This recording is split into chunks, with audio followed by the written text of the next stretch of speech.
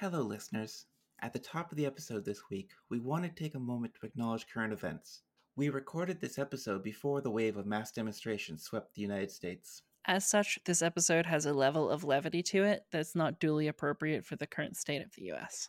We here at Marking Out and all of SOSA's media stand wholeheartedly with those protesting police brutality. We truly believe in and stand by the fact that Black Lives Matter.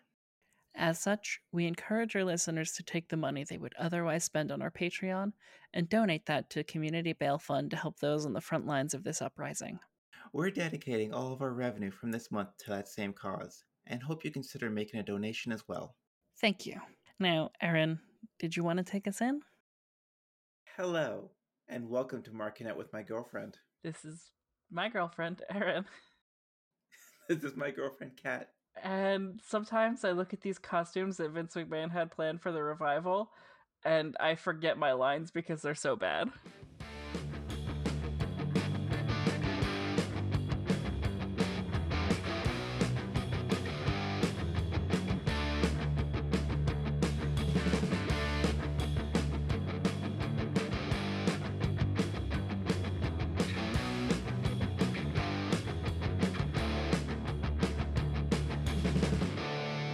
Yes. So, speaking of those costumes that they had planned for the revival / now FTR, which stands for so many things. Including Fuck the Revival. For the Revolution. It's it also fuck the rest. Yep. For the Revolution. All that kind of fun stuff.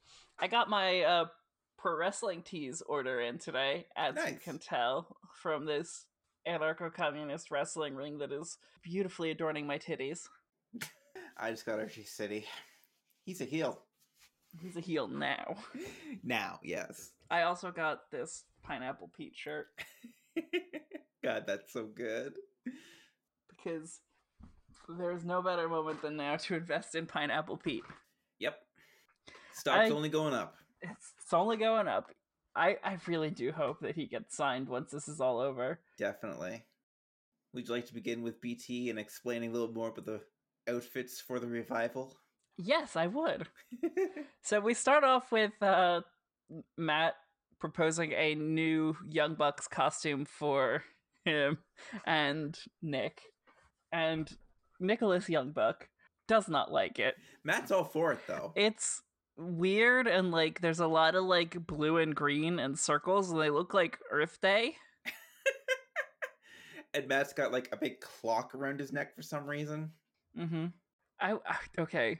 4-man tag team, New Day plus Daniel Bryan. Call it Earth Day. Okay, I could be down for this. Just a suggestion. That one's free, no royalties needed. No, I do need royalties for that. Royalties needed. I want 10% up front. And 10% up back. No, I'm not a bottom. Yeah, you are. No, I'm not. Anyway, we keep going through BT. And this part was filmed before Double or Nothing. Yes. So Christopher Daniels is approached by both members of SCU to see whose side he's going to take in the match. Mm-hmm. So he's talking a lot. He's pointing out like how he's going to go about making the decision. And then he points out Scottie Pippen in the hotel lobby and hides. Yes. So this is after he says both to Kaz and Scorpio. Yeah, he put out tweets for both of them, the exact same thing. Yeah. And they call him on it. Yeah. And that's when he's like, hey, is that Scottie Pippen? And then he runs away. We get a nice overview of the field before the Stadium Stampede. Mm-hmm. It's really nicely laid out, complete with the Comic Sans for Inner Circle. Yes, Inner Circle having Comic Sans as their font is possibly my favorite thing that they've done. It's just like a little like throwaway joke, right? It's that little jab. Most people aren't going to recognize it. But it's like the other thing about it being Comic Sans is that it's slightly offset kerning, so it's even more infuriating. I know. But that's Comic Sans. We go from there to Kenny Omega desperately trying to make a Zoom call to Colt, and Colt telling him that someone hacked the footage that he sent Nick. so that it made Kenny look really bad in that video. Yes, he says, and he said he didn't send that footage to Nick, and then he asks Nick, who is filming, if that did happen. Nick says Colt did send it to him. Yep. And every time it's out with they're filming out with Cody, or not Cody, Kenny. That's a mistake to make. Yeah. Every time they're out filming with Kenny, you can hear a slight echo coming from inside the building.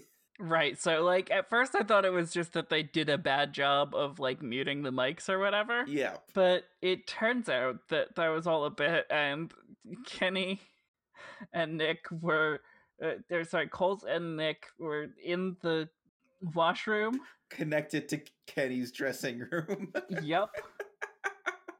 So that's why you heard that echo, is because they were literally in the same room.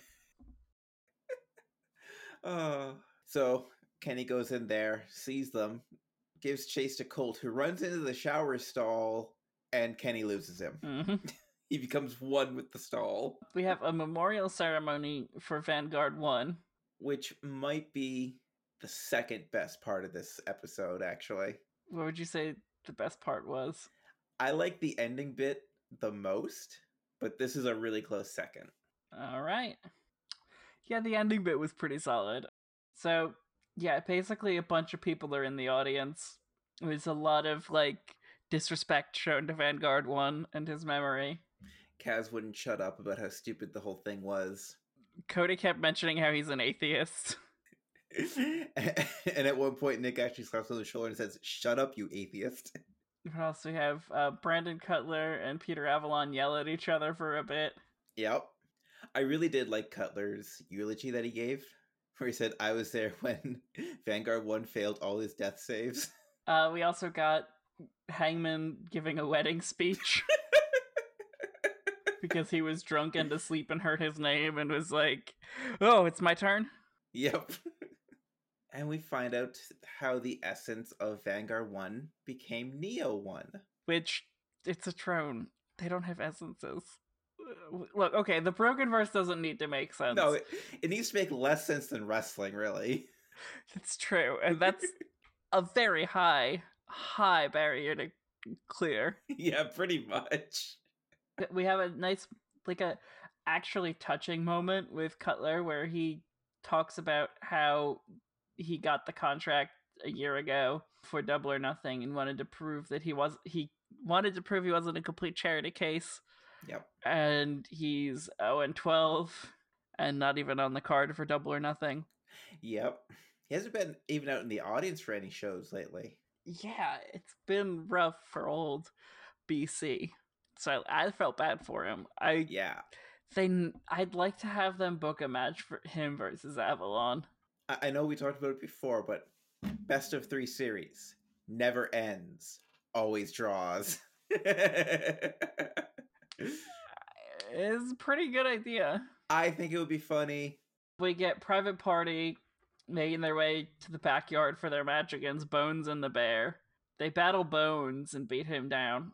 They get a ride to leave the property, realize they aren't moving, and it's Bear in the driver's seat, so they'll be fighting Bear next week. Apparently this was a ladder match, too.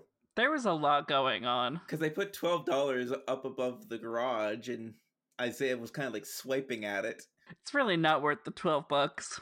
No, it really wasn't. Especially after next week, probably. Mm-hmm. We got another tour of the Double or Nothing set being set up. Which is always cool. Yeah, I love those little behind-the-scenes things. Where you just see the crews working. And one of the crew was bringing a giant dive through, and they got Cutler to roll it. He got a 3. Cutler can't roll for shit. He really can't. So now we're post Double or Nothing. Yeah.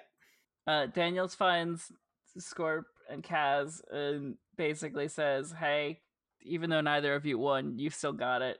I still believe in you. I just didn't want to pick a side." Yeah, which is totally fair when you're in a trio. Yes. Wrestling or romantic. True.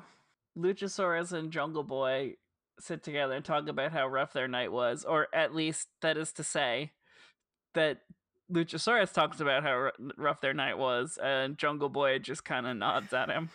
He agrees. Marco comes and is like, "Hey guys, I found this map with a white claw." Like, he's like really upset he couldn't find Luchasaurus's tail. It's like, no, dude, the tail was a metaphor. It's about friendship. I was just missing you guys, but now we're a team again. Which they brought that whole thing together in the sappiest way possible. Mm-hmm. For an audible daw. We see Justin Roberts at home still, but he's in like a black and white suit, ready to do the intro for the Stadium Stampede. Yes. Which we did get to hear during the pay-per-view. And also in like a home studio, which is why he sounded he sounded a little echoey because I think he's in too big of a room. Yeah, it doesn't have like the right noise spoofs, which admittedly, I am in a large room. I don't have any noise spoofs. I should be recording this under a blanket, but I would die. Yeah, I've got a curtain right in front of me to absorb some of it, and a blanket on my door. But so I can hear the echo every time I edit. I wonder if I just like take this blanket. Cat, you'll die. Just kind of go under here, and then I can't read my notes. It's wonderful, but I bet my audio quality is very good while I'm under here. That is I very just good can't read my notes. Also, you'll die. So yeah, no, it was good. We get some behind the scenes from the Stadium Stampede, including Brandon Cutler being like, "Oh no, no, no, no, they're gonna crash! They're gonna crash!" During the segment with trying to run over Sammy again. Yeah, and the one winged angel on Sammy to end the match, shown from Cutler's angle. Yep, which really did show how well edited that thing was. Mm-hmm. Because in the real time, they did the move, and Aubrey was right there to make the count. In the match, there was the move, Aubrey doing all her stuff, and then making the count, which was pretty cool to see. Yeah, no, it worked really well. So then we flash back to the night before the Stadium Stampede as a credits interruption. Hangman walks into the Bucks hotel room, says, "If we're going to do this, you need to do it right. The Inner Circle is a well-oiled machine. They need to all be on the same page if they want to win. We need someone to help us. Someone who's very good at this kind of thing. We need to become a circle." And has worked with us before. So they turn into a circle, like a huddle, which Hangman has to explain to the Bucks. Like, no, I mean like a huddle. So yeah, they're all really close together. They're trying to get comfortable. Their eyes are closed. If only someone could just walk through that door right now to help us. And the door opens, and they keep thinking that it's like catering or room service coming with their food. So they're yelling at this person, just put it over there. The money's on the counter, whatever. Person gets frustrated, leaves, and Brandon Cutler behind the camera says, "You just let him walk out without paying a tip. Our reputation." Now, Aaron, who was this gentleman? The person who walked in that they thought was room service was Marty fucking Scurll. Which I marked out for that one. I marked out for a lot this week, actually. It's pretty good. Like jumping out of my seat. This was one of those times. It's just like, he's right there. Turn around, you idiots. Aaron is very, very excitable. I am. Usually about wrestling. But yeah, no, this was a good week for wrestling. So, do you want to talk about Dark? We can talk about Dark. Dark was pretty good too. Yes, so match number 1. It was long again, but it was good. Yeah, it was a long ass episode. I'm gonna be honest, I like skipped through some of it because I was just like so tired, and yeah, I was also on my period this week, which meant that I just didn't have the emotional capacity for it come like Tuesday and Wednesday. Yeah. I might take producer Aitsu's advice and start 1.5ing or 2 timesing Dark. When they get this long, it's like I gotta cut it down for myself. Mm-hmm. Again, I love what AEW's doing, getting a bunch of indie guys in there to get their name out, give them a payday. but I need something a little bit more or a little bit quicker. So, anyway, the first match is Silver and Reynolds of the Dark Order versus QT Appleman and Dustin. Where QT Appleman spent a lot of this match getting distracted. By staring at Allie, who I guess is no longer the bunny. I don't know. It's like she wasn't in the bunny gear. She was wearing like bright red, like very lady in red kind of thing. But yeah, so she's eating that apple. Yep. And quality trainer Marshall gets very distracted. And Dustin's like, hey man, what the fuck are you doing? Yeah, this lets the Dark Order take over for a good chunk of the match. Mm-hmm. Until Dustin's tagged back in and hits a Canadian Destroyer. Which apparently we're now not calling the Code Red? I don't know. It's been very inconsistent. So when Darby does it, it's now the Code Red, despite red not being a motif for Darby Allin. Yeah. And when Dustin does it, we call it the Canadian Destroyer. Yeah, because someone else did it on Dynamite as well, and it got called a Canadian Destroyer. So I'd like some consistency. Yeah, I think this is one of those backstage things where they're trying to feel it out right now. Yeah, no, I mean, like, the move is the Canadian Destroyer. Yeah. Or the Egyptian Destroyer if you're Ophidian. Fair. God, I had a good tweet about a wrestling move yesterday. It was a thing that I quote tweeted. This was very specific. Hold on, I gotta scroll back. Our finishing move? No, that one I didn't tweet about. Okay. Our finishing move is called the Strong Lesbian. It's like a strong zero, but a sit-out pile driver. A sit-out belly-to-belly pile driver. Because it looks like you're 69ing. I thought that was what you tweeted out. No, the thing I tweeted out was... Oh god, I had so many tweets this morning. Holy shit. Was it last night or was it the night before? I don't know.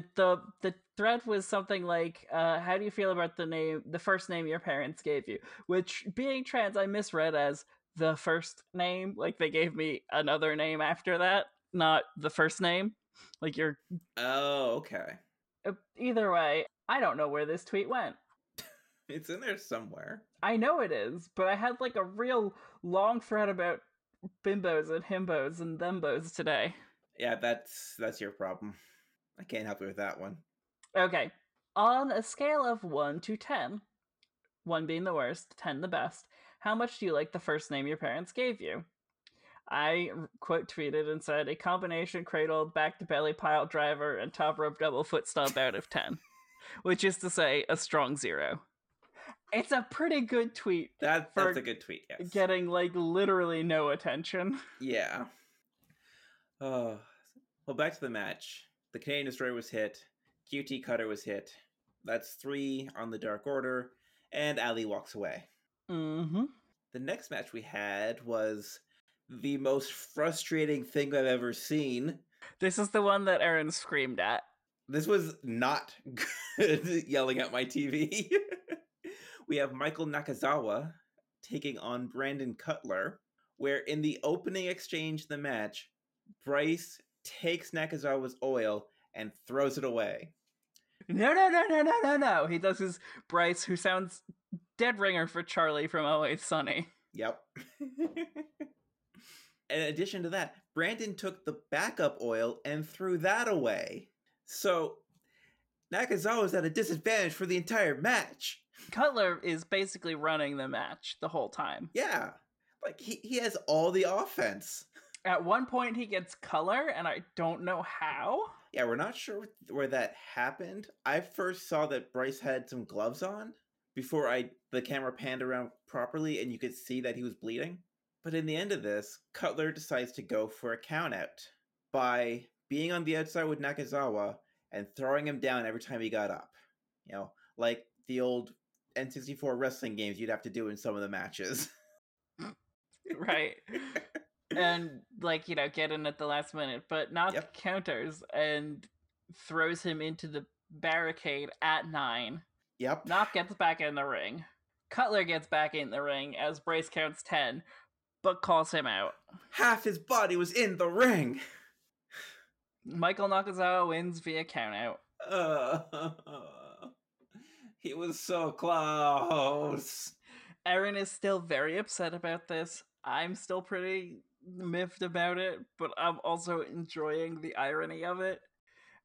I like the one time Brandon Cutler gets like very... He got all the momentum this match. Right, he got all of the momentum and then he squandered it on showboating. Yep. So then Avalon comes out with a microphone to gloat at Brandon Cutler and call him the worst wrestler in AEW. We then find out Peter Avalon has a match right away against Jungle Boy, and we get Brandon Cutler on commentary. The first time someone's been bleeding while on commentary, according to our commentary team. Like, I can imagine what cleaning up that headset would have been like. Especially because you really have to sanitize that thing. Like, yep. Yeah, no, this next match had the worst spot in it of all of the spots. Of almost the week, yeah. So, Peter Avalon loses. That's what matters. Yeah, it was a really good match, but it got tainted again. Because AEW doesn't know when to leave well enough alone and continues to run angles that involve non-consensual sexual contact. Yep. Anyway, next match, Serpentico versus Christopher Daniels. I was looking forward to this one, actually. Serpentico is really good. I love watching him. Now, and this one went probably close to 10 minutes. It was more than 5. Was it? It was 4 minutes and 27 seconds. Okay, it felt like forever to me. Well, close to 10. Because I was really hanging on, I guess. Close to 10. More than 5. 4 minutes. 4 minutes and 20 seconds. I'll cut that part out so I don't sound like an idiot. Nope, you gotta leave it in. I'm gonna keep referencing it throughout the podcast, so you're forced to leave it in. I mean, that's just even funnier to me then. Put on the Patreon cut. We don't have a Patreon cut for this exactly. No, we're leaving it in. But yeah, it was a really good match. It was a very good outing for Serpentico. I'm glad they're keeping him on the shows, like, visibly. Like, even at Double or Nothing, he was in the crowd. Mm-hmm. So, hopefully, his knighthood helps him retain his status with AEW. Whatever a Pentico is, I'm sure that's the key to his success. Just not tonight. Because Christopher Daniels hits a chokeslam, followed by BNE, and 1, 2, 3. Yep. After that, we get John Schuyler and Brady Pierce taking on those Jersey boys, Sonny Kiss and Joey Janela. Yep. Where Janela has a bandana stuck in his hair that he keeps trying to pull out. That boy needs to comb his hair. What a fucking mess that is. This was this is a pretty fun match, I'm not gonna lie. I really enjoy seeing Kiss and Janela tagging together. Yeah, but Schuyler and Pierce are kind of the jobbiest jobbers ever, so we got exactly the match we expected. Yep. That is to say that I appreciate Schuyler and Pierce a lot, and I'm glad they got a good look. But the way that AEW has been booking these matches, you know how it's going to go, and you know it's going to be over in under 5 minutes. Yeah, or at least close to 10. That's right. I forgot about that bit already. Wow. I'm actually kind of disappointed. Yeah, no, that's fair. Also, this beer glass, it's hard to see against my hand. Let's try this. It's actually easier to see without anything behind it. There's an otter on it. There's an otter. Hold on, wait a minute. There we go. Aw, so cute. Utterly amazing. A slightly larger than normal otter. Yep. I also have this was stolen from a pub in England. I also have this towel. It's a bar towel. Do you just have otter bar things hanging around? No, these were my mom stole these from a tavern when she went to England and was like, "I'll bring them back for you," and that's why I have the otter pint glass, which is a proper pint glass, not an American pint glass, so I can actually fit a proper pint in it. Which is why I was able to fit an entire one of these. An entire pint. In the glass. This is the beer that I'm drinking. Lagoon? I don't know how to pronounce it, Lagoon, but it's a Highlander Weiss with sea buckthorn and licorice, and it's actually only 3.9% alcohol and has like basically no hops in it. Hey, Lagoon, if you want to sponsor us. It's the beer is actually made by Carton. Well then. Carton Brewing Company of Atlantic Highlands, New Jersey. If you're in Jersey ever, check them out. They're a very good brewery, and their tours are a whole lot of fun. I hope our check is in the mail. Augie, send me a check. This beer has... Okay, so the IBU rating on this beer is literally 0. Oh, really? Okay. It's just written out as sour. And sour it is. Okay. I haven't had many sour beers. I mainly go for darker stouts. Those are usually lower in hops too. Yeah. The bitterness in those tends to come from the malts. Yes. I used to make beer, so I know a lot about it. I used to drink a lot of beer. I spent hours upon hours making beer. One year during college, when I was making beer, I did an entire seasonal rotation of 5 or 6 different beers, all themed after the West Wing. Oh my god. So our next match is Fabu Andre and Tony Donati versus the Superbad Polycule. I was really glad to see Fabu again. It's nice to know he didn't completely disappear. Yes. Mox didn't actually kill him. So yeah, this was another match that you would expect from Dark lately.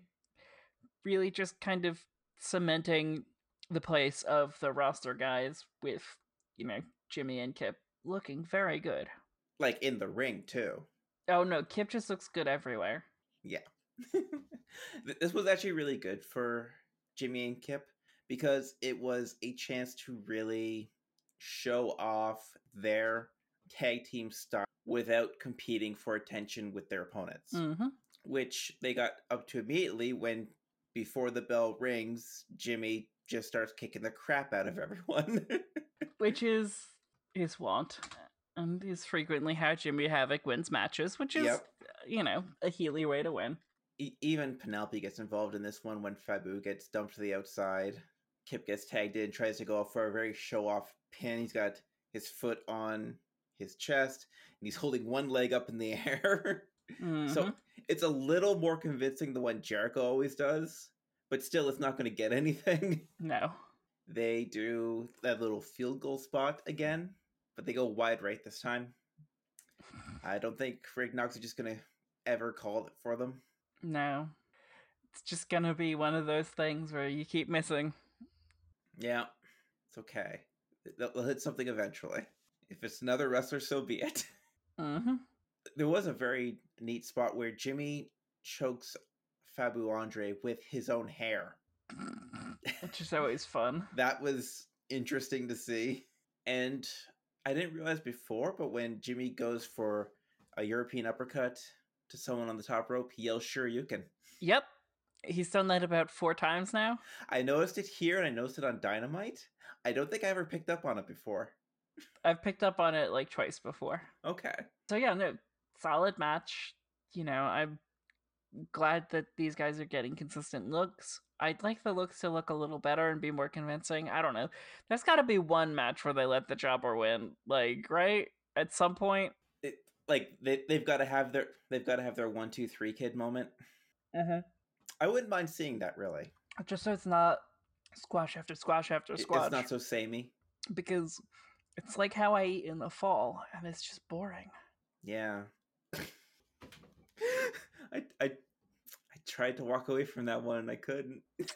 No, I'm always going to set up and slam those. Okay. Just not the description afterwards, right? Sip. Shh. Now all the cats are at the speakers. Or, as Taco likes to be called. So Taco doesn't respond, but he does respond to piss. Alright, so. Continuing on with the night. Wardlow versus Grimm. Mr. Grimm, who we actually saw first during the search for spears that was going on. Yes, I remember he got like a lot of traction because I think he got like signal boosted by Nyla. Yeah, a few people picked up on him after that, and I've been following him ever since. He's great. I like if it was anyone but Wardlow, I would have expected him to have won. Honestly, he even gave Wardlow a pretty good match for a squash.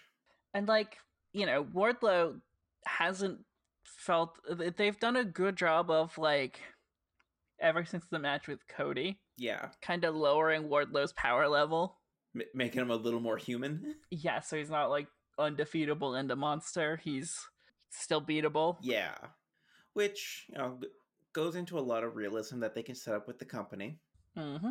But yeah, Grimm actually looks really good for a time until he tries to springboard elbow and gets caught midair. Mm-hmm. Now, Mr. Grimm is not a small person. And Wardlow just caught him like he was nothing. Yep. He even manages to get out of an F10, but is knocked out by that big corner knee that Wardlow does. Mm-hmm. And, you know, ref calls for the bell. Yep.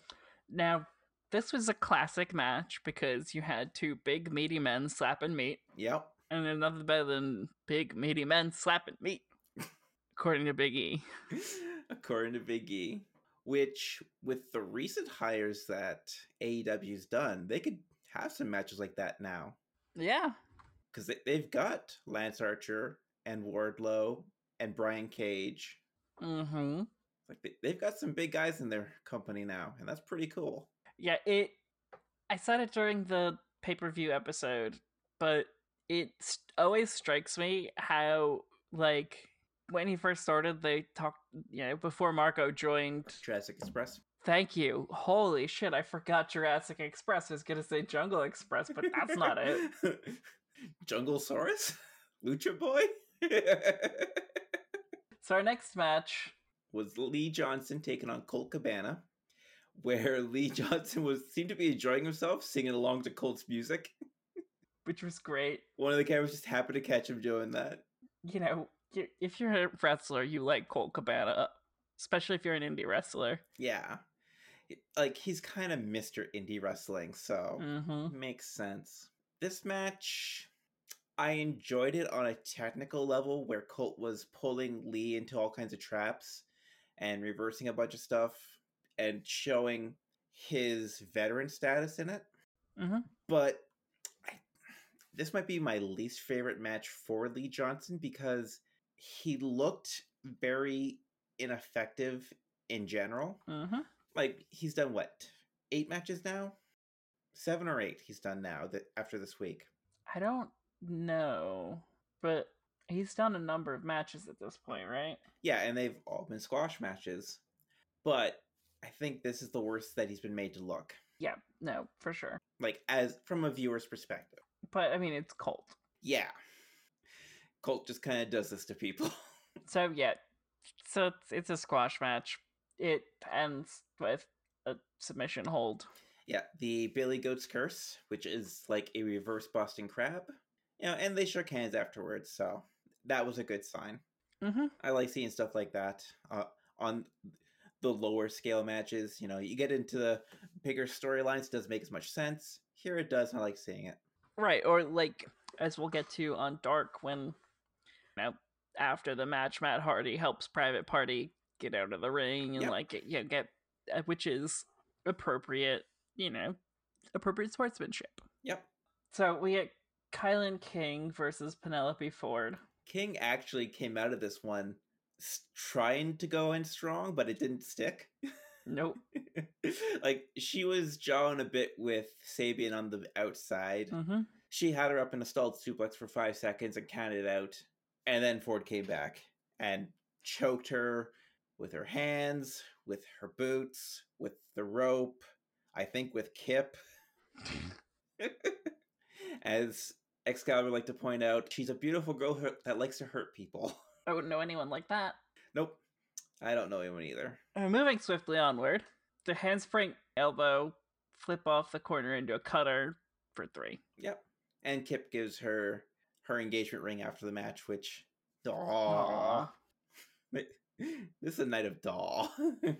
The main event. Best Friends taking on Shawn Dean and Alan Angels. The Gentleman's Club with Trent taking on Shawn Dean and Alan Angels. And Excalibur has the comment of the night, showing his meta self. On the entrance, he says, "Orange Cassidy is corpsing. Send for the man." Boo, boo, boo, boo, boo, boo, boo, boo. That's all I'm using so we don't go over the 10-second rule. Yep. Yeah, no, this was a solid tag match. Mm-hmm. Best Friends looked really good after their... Was it last week they faced Kip Sabian and Jimmy? Yes. For number one contenders. No, that was versus Private Party for number one contendership. They've been doing... Best Friends have been getting a lot of work lately. Yeah, I can't keep anything straight. Which is why it's... myself. Like, as much as it's anxiety-inducing, it's very funny that Chuck Taylor keeps tweeting about how he's gonna get fired. God. Chuck, you're not gonna get fired. He knows that. He's just fucking with people. I know. Oh. But, yeah, no. Another squash, as is to be expected. I still like seeing Alan Angels out there. Mm-hmm. I wish we could go back to the showings he had with Omega and Phoenix, but that might have passed. Question. Answer. So, the guy that Alan Angels was tagging with, does he have like a history in military service? I think he was at sea for a bit. What's that branch called? The Water Marines? Old Navy. Old Navy, okay. And I also hear he bowled he bowled a 36 twice. Oh, that sounds really good, actually. Yeah, it's like he didn't even have the bumpers up. Yeah. Wait, bowling's like golf, right? No. Oh, that's bad then. It's like my bowling score. Yeah, mood. Yes, we got reminded again that Shawn Dean was a captain in the Navy, and he did pull a 296. If they could come up with another... This is like, okay. So like, sorry, water pouring sound effect. So it's like okay, so when you go on Jeopardy, you're asked to give your 3 Jeopardy facts. And Trebek picks one and asks you your Jeopardy fact. Yep. So, like, you're given 3, and Trebek will always try to pick the most embarrassing one. Of course. It's like AEW didn't ask for the 3 Jeopardy facts and only got 2 Jeopardy facts. And they just keep running them over and over again. And they haven't asked him for new ones. Like, if you've been on for more than 3 episodes, they ask you for another set of 3 Jeopardy facts. Yeah. Which, like, you know, if you've been on for more than 3 episodes, odds are you're pretty good at the game, so they'll like have you bring in another 3, and like then once you're past 5, you're already qualified for the Tournament of Champions. So like you have to come up with more Jeopardy facts. Yeah. It's like Shawn Dean's been out here a lot. He's good. They obviously think he's good. Please get more information on him. Yes, more Jeopardy facts, please. But this match ended just like how I feel about my birth name, Strong Zero. And suffice it to say that Orange Cassidy is the best thing that's happened to wrestling in the last, like, I don't know, 2 years. The amount of levity he can bring to any situation is very much appreciated. It's fun. I appreciate it. Hey, look, it's an AEW Dynamite. Let's do that instead. Okay. The Bucks of Youth and Matt Hardy versus Private Party and Joey Janela.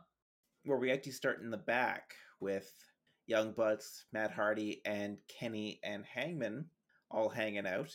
Hangman and Kenny decide to go back to the hotel room and just start drinking, which we come back to later in the night, which is kind of odd. Mm-hmm. And the Bucks say they would like to get a different essence of Matt Hardy for tonight. So Matt Hardy knows what they're thinking of, goes off screen, comes back in this Team Extreme gear, and like, no, a couple years more. We get Spot Monkey Extraordinaire Matt Hardy. Yes, cruiserweight Matt Hardy. Yep. Who's ready to do some flips. Oh, the flippy shit. You guys ready to be spot monkeys? I really enjoyed that interaction. It was great. Because it's like, okay, we all know the Young Bucks are very much inspired by the Hardy Boys. Mm-hmm. So I'm sure writing and executing a skit like this was a dream come true. It's also, I think, Matt Hardy's first time actually wrestling with the Young Bucks. Yeah, he like not against them, but teaming with them. Outside of the Stampede, yeah. And like even then they were separated by a stadium. Right. Yeah, it was really good. And this match was a lot of fun. It was them versus Private Party and Joey Janela. Yeah, so you know you're getting a lot of fun out of this match. It's going to be flippy as hell. It was such a good match. I had so much fun watching it. It's definitely like almost a too good for TV match. Yeah, this easily could have been somewhere on a pay-per-view. Mm-hmm. I particularly like the time when Private Party tried to set up the silly string and Nick just takes out Janela instead. He just avoids the whole thing and takes out their tag partner. Which is a solid way to counter the silly string. Yeah. So about halfway through the match, we get a spot on the outside where Janela gets thrown out and the Bucks are setting up to super kick him. He ducks behind the barrier and they end up super kicking Blade. Mm-hmm. This caused a bit of a brawl to break out in the crowd, but everyone gets back up into the ring and they continue on with the match. Yeah, no, this sets up for later. Yeah. It does look like Quinn gets hurt. Yeah, after a double tope con hilo, it looks like Quinn is holding his knee on the outside, like he might have twisted or sprained it. So we're hoping there wasn't anything serious. He did post on Twitter today that he should be fine. I think it was just a spot in the match after what happens. Because we do get the Young Bucks and Matt Hardy going over. Matt Hardy helps Quinn to the back. In a very sportsmanlike fashion after shaking hands. Like, it's like, that was a fun match. I appreciate you guys. Yeah, and now they help him to the back and make sure everyone's all right. Because that's what faces do. But this opens up the Young Bucks being jumped by the Butcher and the Blade. Beat them down for a good while. And then we hear a truck to the outside of the stadium. A very old truck. And in that truck was FTR, or the Revolt, or the Revival, or whoever you want to call them. Not Cody. It was definitely not Cody. It was, yeah, so the FTR, which I think is how they're being billed. They might be, but that would make sense, really. Yeah. So they look like they're going to get in and jump the Bucks, because they've had that kind of feud simmering for a while over Twitter. Right, and it's been like a bit of like it's been a very like, there's the different movements that they represent in, you know, wrestling. Yep. That makes the feud feel more legitimate. You know, the Spot Monkeys versus the Brawlers. Yeah, the Young Bucks are very super indie styled. Mm-hmm. They do a lot of flashy, a lot of flippy shit. And you have FTR, who are the more old school ones. So old school, they got a polio vaccine. That's an FDR joke. Sorry. Oh my goodness. But they don't jump the Bucks. They turn on Butcher and Blade, giving a spike pile driver to Butcher, I believe, and a shatter machine to Blade. It was very, very, very good. And like the kind of violence you get excited for. Yeah, like this is the second time this week where I actually jumped out of my chair for something. Mm-hmm. It was really good. So match number 2. We get Mox on commentary for Brian Cage versus Lee Johnson. I'm sorry, Mr. Lee. I'm sorry you're the sacrificial lamb all the time. The sacrificial lamb. Cage basically just ends the match as soon as it starts. Yeah, it doesn't even set up a whole lot. We get a drill claw for 3, and we get more time on the bunny talking up QT more than the match. It was a very quick match. We next get the best part of Dynamite this week. Oh, goodness. Certified role model. Oh, goodness. Dr. Britt Baker.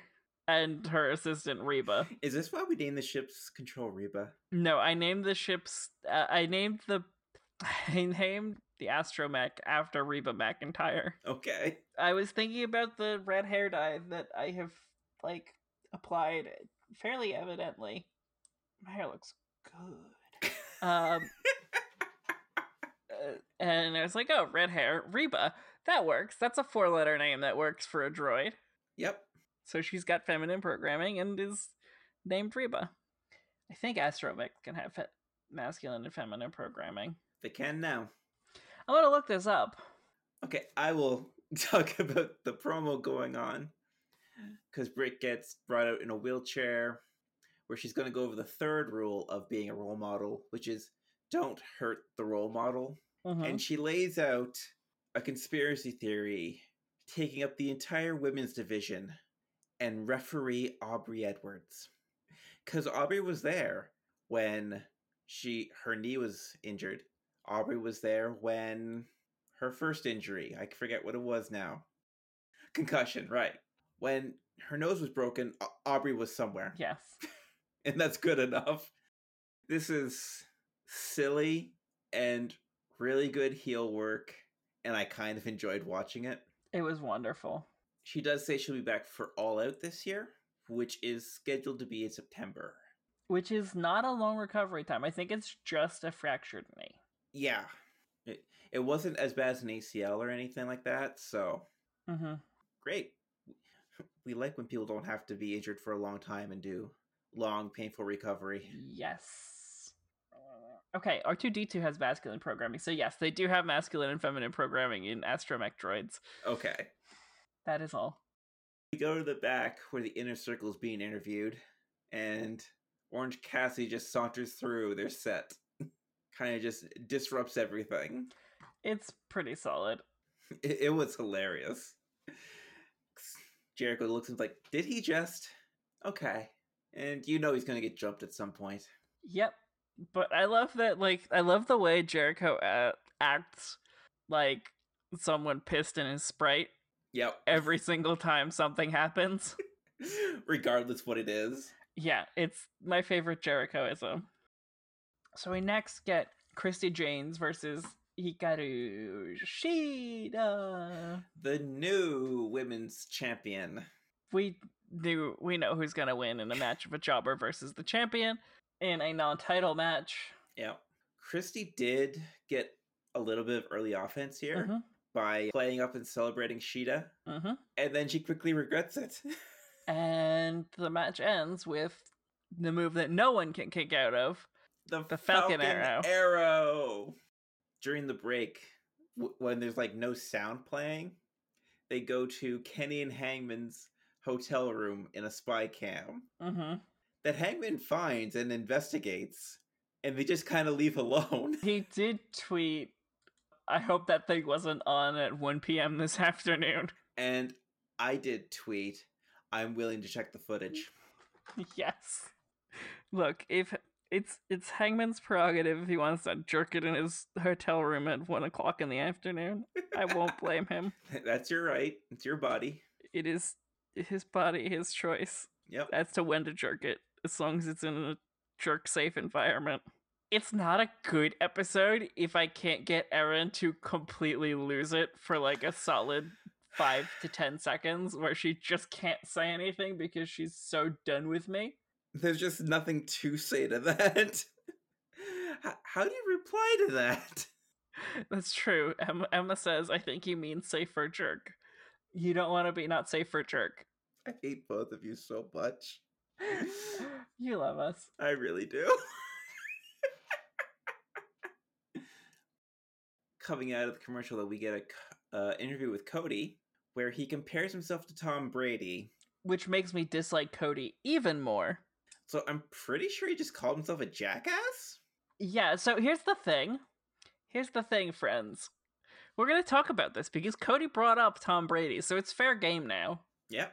Do y'all remember that commercial where Tom Brady wants to fuck a mattress? I remember that commercial where Tom Brady wants to fuck a mattress.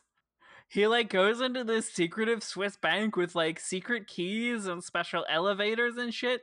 He gets brought into a room with like the Sealy Black mattress or something like that, and it's like, will you be needing anything else? And he's like, no, I'm all set. And then lustily stares at this mattress like he's about to fuck it. He fucked that mattress. Let's be honest. Tom Brady fucked a mattress. That's how that commercial. That's what that commercial implies. So I guess Cody is a mattress fucker by transitive properties. Yeah, no, I see that now. He also says he's going to defend the TNT title every week on Dynamite, except for this week. Mm-hmm. They'll start next week. He's on vacation. Starting next week. This was another segment where we had a camera on QT and Bunny, and Brandy kept trying to get his attention to make him pay attention to the interview.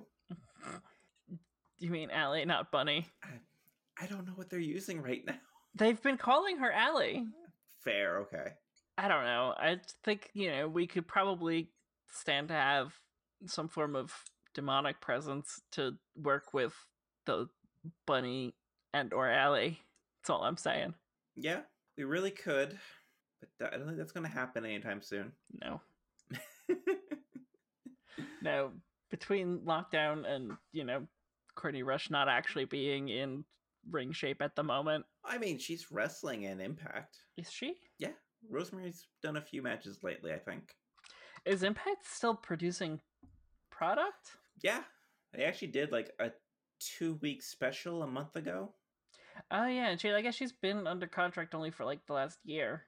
Yeah. And now that Crazy Steve has re-signed with Impact, that's probably incentive for her to stay too. True. Oh, look, I just want Demon X Bunny. I know. We all do. Everyone does. Anyway. So I'm kind of curious where that storyline is going to go between the Nightmare Collective or the Nightmare Family. The Collective was the failed group. Yeah. The Nightmare Family and Allie. So could be fun. Could be fun. It could be that Question Time Appleman happens to maybe betray the Nightmare Family and turn heel. Or at least be tempted to. By someone who looks like a dead ringer for Caprica 6. No, actually, sorry, not Caprica 6, Head 6. That was a joke for Emma. She's probably losing her mind at that one, actually. Potentially. Quite Turncoat Appleman. Quite Turncoat. Nice.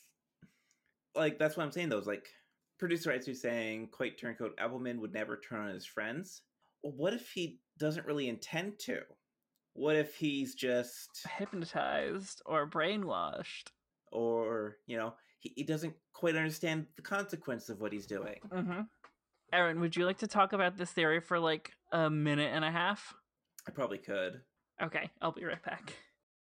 It's like, I kind of do like the idea of QT being like an innocent pawn in this kind of, where, yeah, there's like the temptation brought on by Allie, and he does stuff for her approval, but doesn't quite grasp the full consequences of the things he's doing.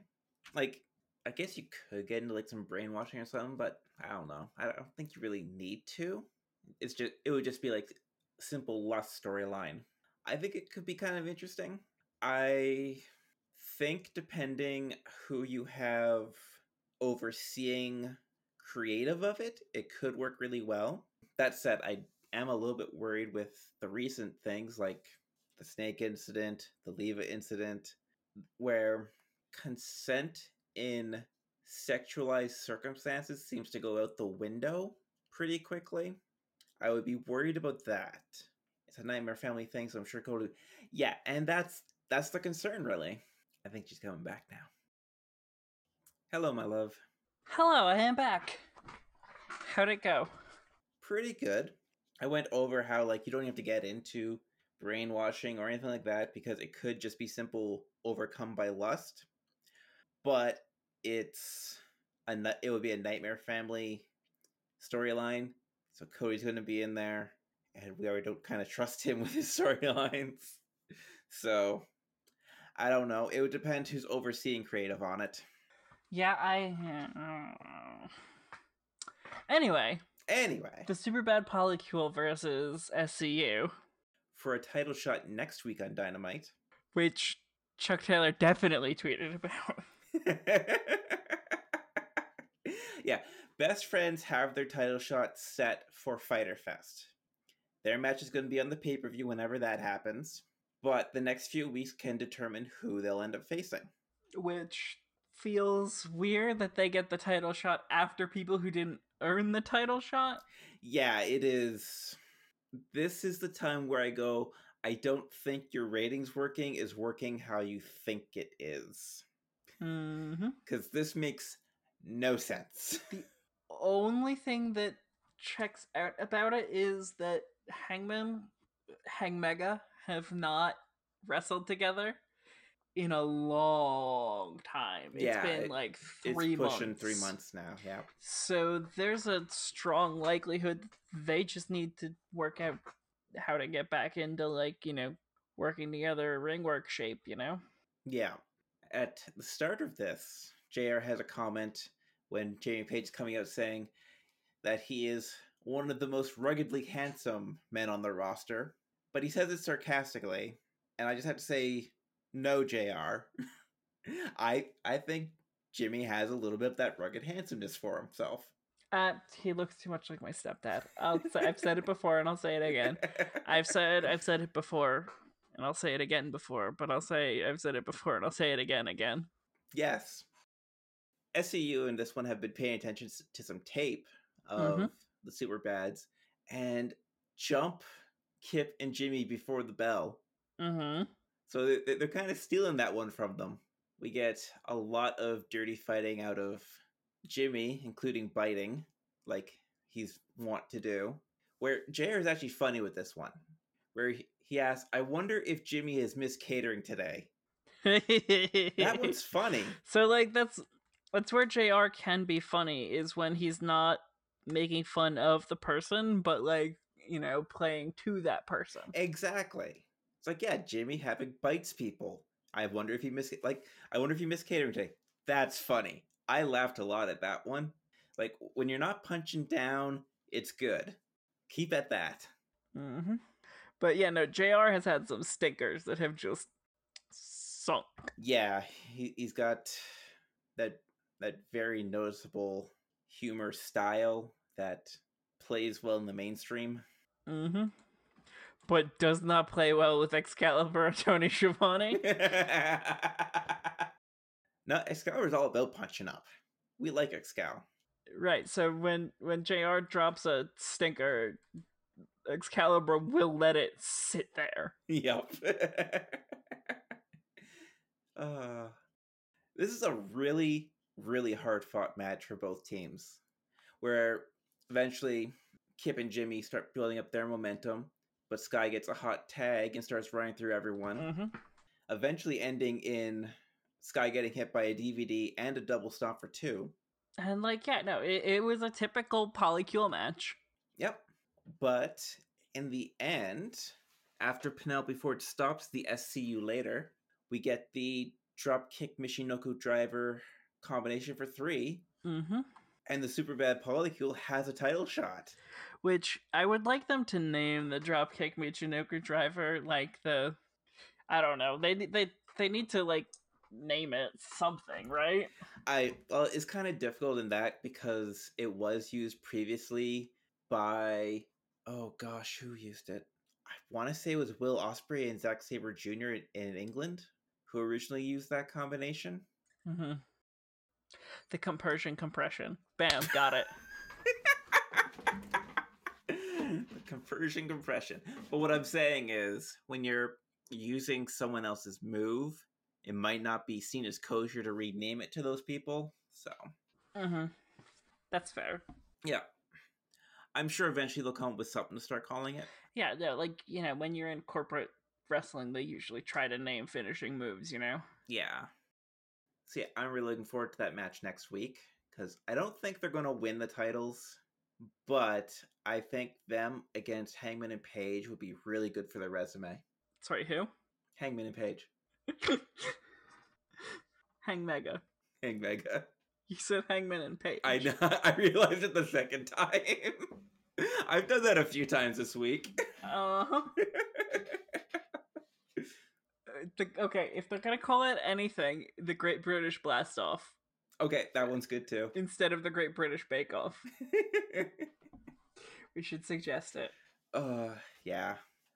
After all this, we get a promo from MJF where he's talking about how he doesn't seem to get a whole lot of shots in anything.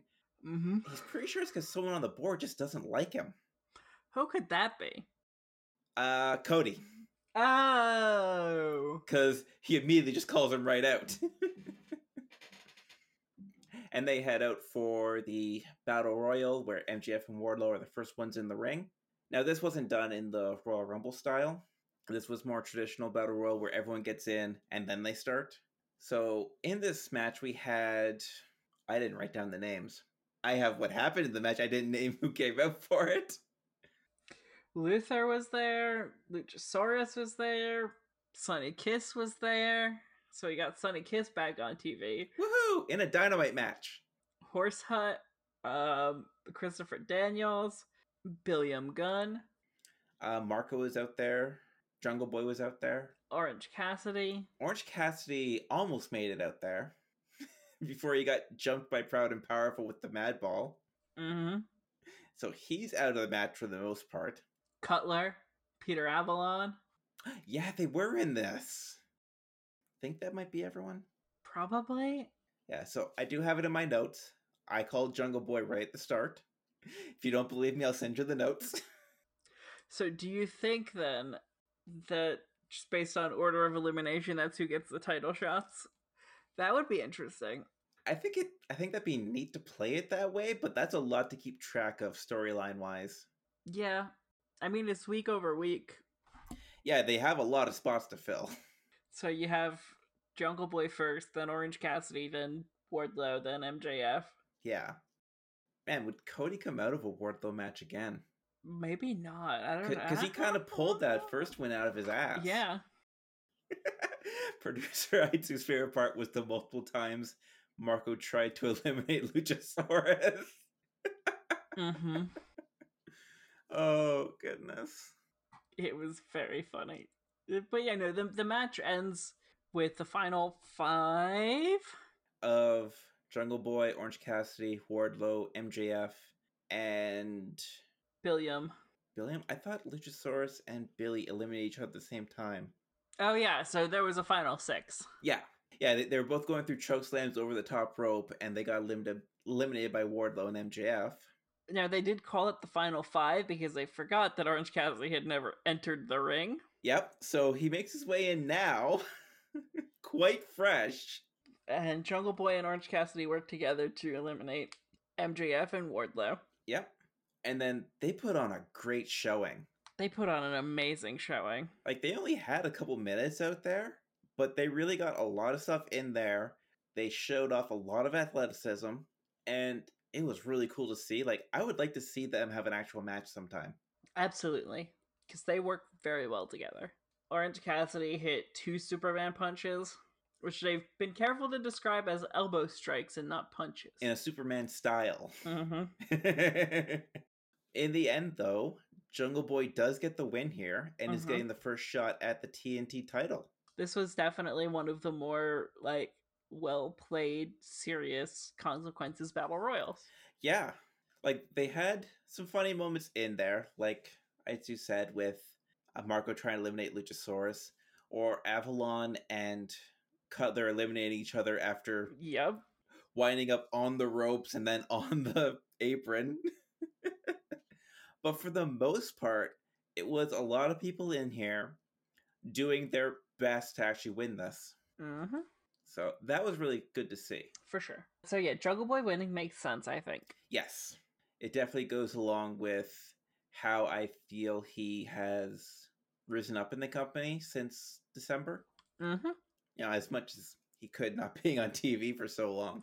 But I mean, like, he's back and he's playing well to the TV audiences. Yeah, he's back, and he hasn't missed a step. He has not. He's definitely kept in very good shape. Yeah. The last segment of the show is the Inner Circle pep rally, which I thought was fun for the most part. It was very fun for a while. Yeah. Vicky Guerrero is a cheerleader. Oh, goodness. I wasn't expecting that. Classic. I loved how she didn't need a microphone. I appreciate that they've also had her switch from "excuse me" to "are you kidding me?" Yep.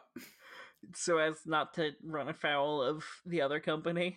Yep, but it still gets that same message through, and you recognize her voice immediately. How do you not? It's so loud. Vicky Guerrero, I am sorry that I hated your role years and years ago. I am too. You're amazing. She's so good at what she does. Yeah. She made me, as a child, legitimately hate her. Yep. And, like, kudos to her for how well she's played that. Yep, and how straight-faced. Mm-hmm. She's incredible, and I appreciate her so much. Yeah. So most of the pep rally is the guys, like, giving cheer-up gifts to each other. Yes. Throwing out some Stadium Stampede champion shirts that weren't quite right after the match. Sammy giving out participation trophies because he's the millennial. Yes. the chopped cheese, discount Tim's, Vicks Vapor Rub, and a photo of Mark Anthony. Yep. This is just very funny. Yeah, producer Aitsu saying Vicky and William Regal are two WWE characters. I feel the way. Yeah, Regal is also very good at playing that very hated heel. Mm-hmm. I can't do it now because I'm older and I kind of understand what's going on, but I really appreciate what he does. No, I mean, okay, so I still think that, like, the way you know how well Regal can work is just by watching that, like, it's when they had the gimmick swap match between him and Goldust. Yes. Like, the fact that he could pull that off seriously, yep, is proof that Regal is one of the better performers, and I'm so glad that he's training some of these, like, new stars. Oh, he has so much to pass on, and it shows. He's so good, and, like, it's that new generation of, using their terminology, superstars, because they're not performers, they're superstars. Yeah. That new generation of superstars that's getting trained by Regal is just consistently so good. They're top notch. And I'm so glad that he's able to continue doing that. And, like, you can see, I mean, like, it's no more evident than when Sasha and Bayley got the call up to main roster. Yeah. When Regal was there with flowers and crying because he was so proud of them. Like, he knows what he's doing means something. And, like, he's a proud dad in the sense that he's getting to see all of these people who he's mentored and worked with and helped to become who they are. Yep. Continue to grow. And I think that's the Regal, that's the real Regal. That's not the character Regal. And, you know, good for him. Jericho gives Ortiz noise-canceling headphones. He gives Sammy a scooter called the Hit Me Up Mobile. Easier to get away from stuff now. Hager reads a handwritten poem that threatens the fans, including a Liam Neeson promise, which is not racist like Liam Neeson actually is. Yeah. So, like, we're not big fans of Jake Hager here, but this might be my favorite portion of that whole scene. Just him having the poetry that he wrote and then getting caught up in being angry at the fans. It's like, okay, you did that really good. Yeah, no, but, like, it figures that Hager would pick Liam Neeson, considering they're both huge bigots. Yeah. Who'd have figured?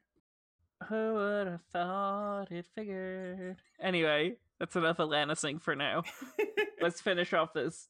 Jericho demands Mike Tyson's head on a platter for a slight from 10 years ago. Yep. Sammy says, I couldn't do that, but I got you a cheese platter and some bubbly. And the cheese was all gone. And so is the bubbly. Which brings out Mike Tyson's whole entourage. And they have a stare down. And it's Really awkward. And then it breaks into a brawl that gets broken up by everyone in the back. Mm-hmm. Tyson proves he cannot rip a shirt cleanly. Yep. He got stuck in that thing, actually. I don't like having Mike Tyson on my TV screen. I don't either. But apparently he's around for a while now, so we have to deal with him. Yeah, they're probably kind of stuck in Florida now. Mm-hmm. But that was AEW for this week. So, Aaron, do you have a beef for this week? Is your beef gonna be the thing with Leva? Mm-hmm. All right, you go right ahead.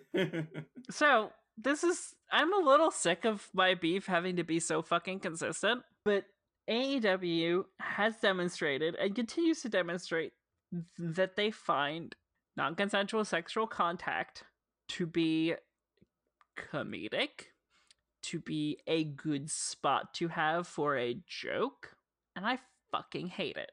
And I am tempted to tomorrow pay the $20 or whatever for AEW heels to go yell at Brandy about it because it's uncomfortable. And, like, they have these organizations that are about the women fans and all this and all that. Like, it doesn't mean anything when you consistently have non-consensual sexual contact on your fucking flagship show. So that's my beef, and it will continue to be my beef until AEW stops doing it. And, like, I know that it's a work, but in kayfabe it's not. And the important part of wrestling is the kayfabe. You are presenting a product to be taken at face value. I know it's all prearranged and Leva agrees to it in advance and everything like that. Like, the time that it was funny, right, was when Colt Cabana stuck his face in when Peter Avalon went for the kiss. Because it wasn't forcing yourself on someone, it was intercepting a kiss and making it awkward. Janelle also did that.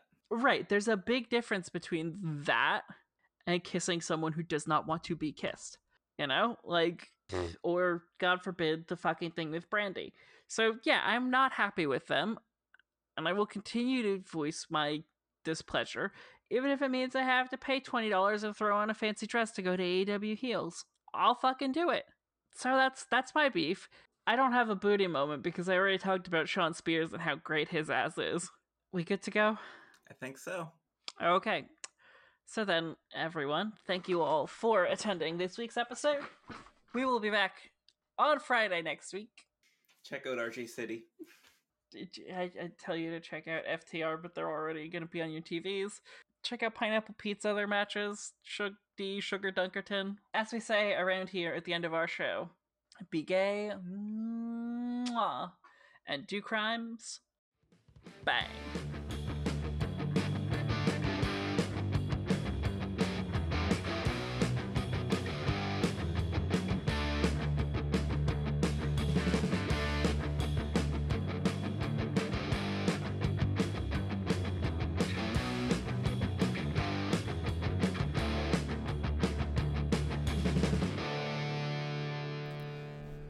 Marking Out with My Girlfriend is a production of Soses Media. Check us out at SOSES.ca. Music has been provided by Sounds Like an Earful. Include in the podcast. Yeah, nope, that's not going in. What will go in is what I mentioned, bringing this mask to your house is a sex thing. It wasn't a sex thing. We joked it was a sex thing, so I brought it. Okay, fair. Okay, fine. Your little witch cackle. Oh, whoops, I forgot to start the podcast because we were having so much fun talking. The stream's starting now. Shush.